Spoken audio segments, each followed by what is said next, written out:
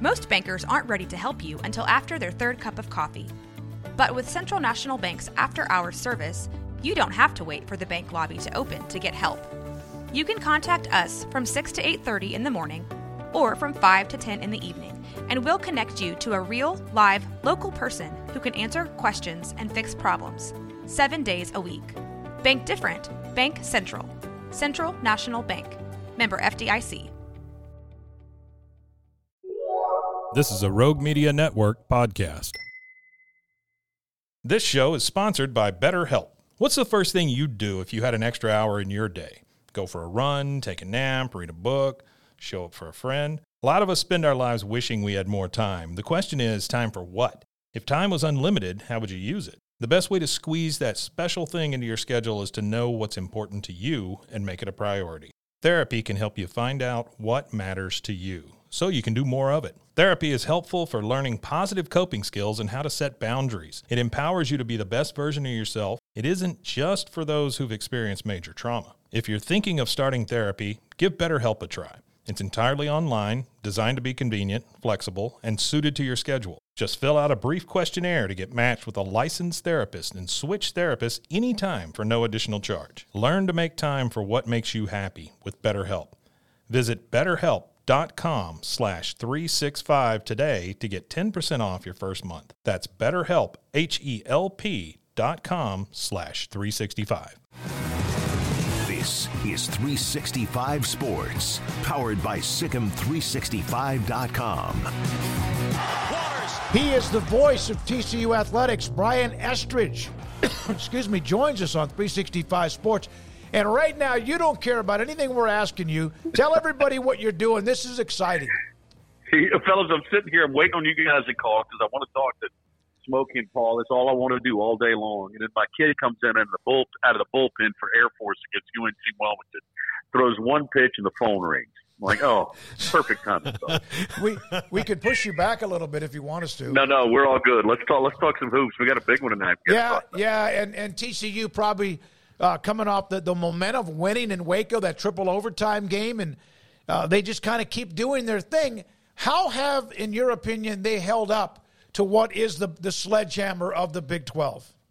You know, I think for the most part, the record kind of speaks for itself. You know, very similar to Baylor. I think it's so hard to win on the road in this league. You got to hold serve at home. Frogs are able to do that in their last outing against Cincinnati and get the 18-point win. And so, you know, I think you're going to have some stumbles in this league. We know that. Look at Kansas's record. Look at others around the league. So you just got to kind of do what you can do. And so if you're showing improvement, and I think that's what Jamie's fired up about, the fact that defensively they've gotten better.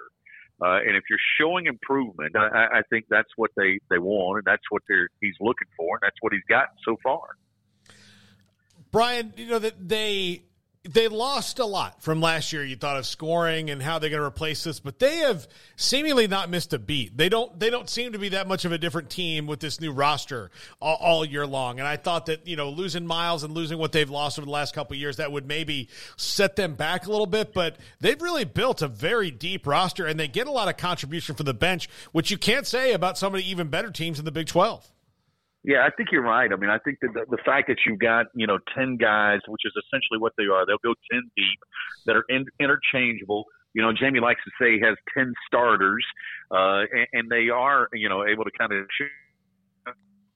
play any game you name. And I think that's been real effective for him. And so, are the guards as good as what you had last year with Miles and Damian Ball? I don't know. They're different. Avery Anderson from Oklahoma State, Jameer Nelson was a real scoring guard out of Delaware. And then, of course, you got Trey Tennyson out of Texas A&M Corpus Christi, who's the second best three-point shooter in the league. They're probably, that combination, and that's what he's been doing. He's trying to find that combo that works every night. And so I think that's been good for him, and I think he benefits from a lot of veterans too. He went out and he got some guys that have played a bunch of basketball, and they always say in basketball you want to get older, right? And if you can stay old in basketball, you can be successful. And right now they've been able to do that, and I think it's paid off for him. I was at the game, the triple overtime game at the Foster Pavilion, and Nelson, who of course his father was really good, he at times can take over a game at that position. I'm not saying all the time, but is he kind of the dog when things are going? Yeah, I think so. I mean, he's a guy that you're right. I mean, he's a score first point guard. That's the big thing that the Frogs have to overcome. Is Jamie likes guys that like to distribute, that like to pass first, but he's a score first point guard that they've had to adapt to, and so I think that the fact that you've got you got him along with Anderson, who also likes to score, it's a combination of, okay, which one of these guys is going to think pass first tonight, and that's who's going to get the majority of the rotation. But hey, if you can get points out of that position, there's nothing wrong with that either, right? And so I think that's kind of where TCU stands. And they've tried to find that combination, as we talked about, with the guards, but also find guys. They're going small at times with Jacoby Coles at the 5. They've been without Ernest Uday the last couple of ball games. Again, a luxury to be able to go 10 deep. I know Baylor's bench not as deep right now, and so. The Frogs have to take advantage of that tonight. They've been able to run, get out of the fast break. Obviously, they don't like to hold the basketball very long, and so hopefully that's to their advantage if you're a TCU fan. Brian, it's what we've always talked about, Gary Patterson and Baylor, a marriage. I mean, it seems like it's been inevitable for a long time. He quite oftenly spoke very rosily about Waco and everything down here. So obviously this should come as no shock. But honestly, when you got that news, did you almost fall out of your chair? I'll never forget. I picked up the phone almost immediately and called Smokey. Smokey took the words out of my mouth. Literally, he answered the phone with "Hell has frozen over." That's how he answered the phone. I was shocked is probably not the right word for it, but I mean, hey, it's an opportunity for both of them to I guess it kind of puts everything aside now. At this point, isn't everybody even? Baylor's got Gary Patterson, TCU's got Kendall Browse. Let's just wipe the slate clean and move on from here and just say this is college basketball or college football today, right? That's just what we live in the world. Well, how helpful do you think he can be to Dave Aranda's? And I know, so obviously he did a little bit of work there with Sark in Texas, but Dave's got a lot on his plate right now, Brian, that's for sure. So, it seems like a brilliant move, rivalries aside. Yeah, I think so. I mean, let's face it. This guy's got a great defensive mind. I don't think there's any question about that. And he will be helpful. I mean, he sees things that other guys just don't see. And so, I think he's going to be fabulous for him. I mean, he's a defensive guru, and I think if that's his focus, and that's what he's zoned in on, I think he's going to be, real good for Baylor. But I think that folks will obviously circle that game on the schedule in Waco, and it'll mean a lot to a lot of people. But let's face it, it's got to get done between the lines, and that's what the Frogs have to take care of. And but it's going to make for fun. I'm sure we'll talk that week prior. You know that. Oh no, we'll do that. And now, is this he was fired basically, has to move on, and has a statue and all that. So he goes to Texas where he used to own them. And now he's at Baylor. He owned them, and TCU has even when he left. Is this one of those things that's kind of a little bit of bitterness on who he wants to go coach with? Yeah, I think I don't know when Joey's going to hire him at Tech. Maybe it'll be 2 years. I'm not sure, but and he also, hey, I will give him credit though. He also goes to those two schools when he knows he doesn't have to come to Fort Worth. Both times TCU has played Texas on the road, and TCU plays Baylor on the road. So that was a smart decision as well. So let's just face it. I mean, you coach in a league so long, you build those relationships with coaches. That's who you know, and they know you, and they know your skill set and your expertise, and so of course he's going to be he's going to be a guy that they look upon as okay, he can help us. And so knowing the league and that familiarity, I think, is huge. And so I can't blame Dave Aranda 1 second for making that move. Do you think that this is kind of what he's going to do, is be a consultant at this point in his career? I think he'd like to be a head coach again. He was real close on the Houston job. I think he would like. I mean, that's not based on a conversation he and I've had. That's based on I know how he is, and I know how coaches are, and coaches want to coach. They want to be head coaches. Mm-hmm. And I know he thinks he still has a lot to give to the game, to give to athletes. So I think he wants to be out there. Now, I think he's also smart enough to not take any job. I think it's got to be the right one and the right fit. And, getting an opportunity at Texas, now an opportunity at Baylor, you sort of you get to go through the car wash, as they say, right? And whenever guys go to Nick Saban, they go through the car wash and get another chance. You know, maybe this is the car wash that he needs, and he gets an opportunity to become a head coach again.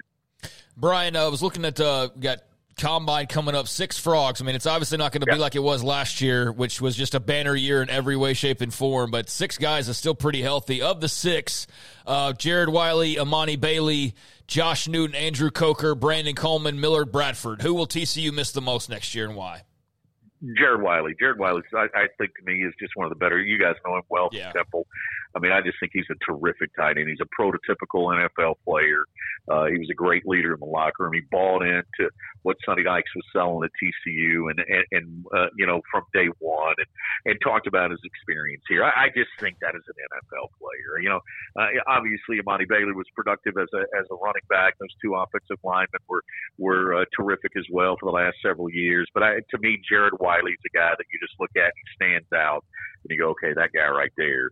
He's going to make a lot of money on Sundays. And I'm looking forward to watching him, too. I really am, because I do think that, you know, even though the Frogs used him a lot, I just think he's a guy that could be used more, and he's just got a skill set that lends itself to that league. And I think he's going to be a special player, and I think he's going to make folks in Central Texas really proud. How did your son finish the inning?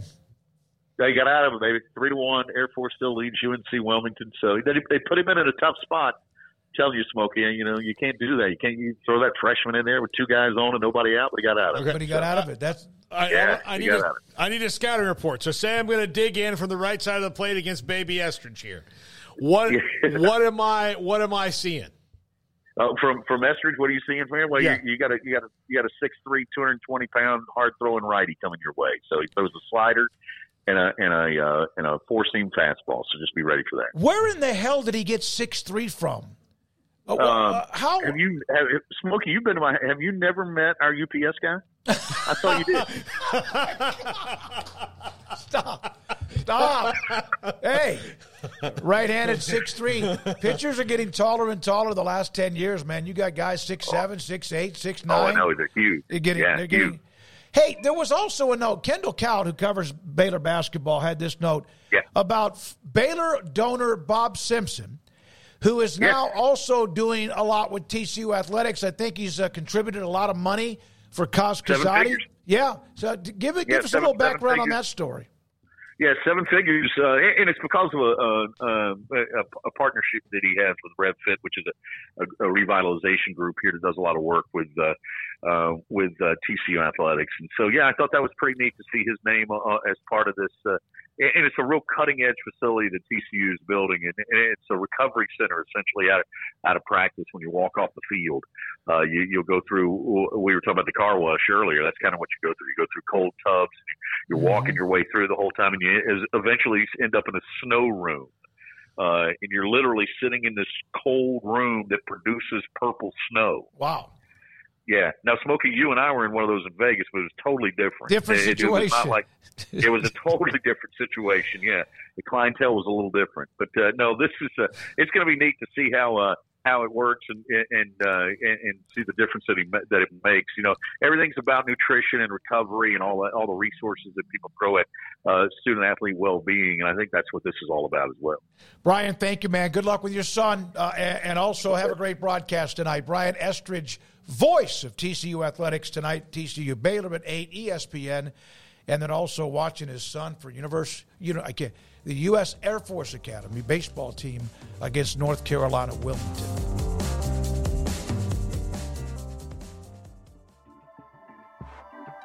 This has been a Rogue Media Network production.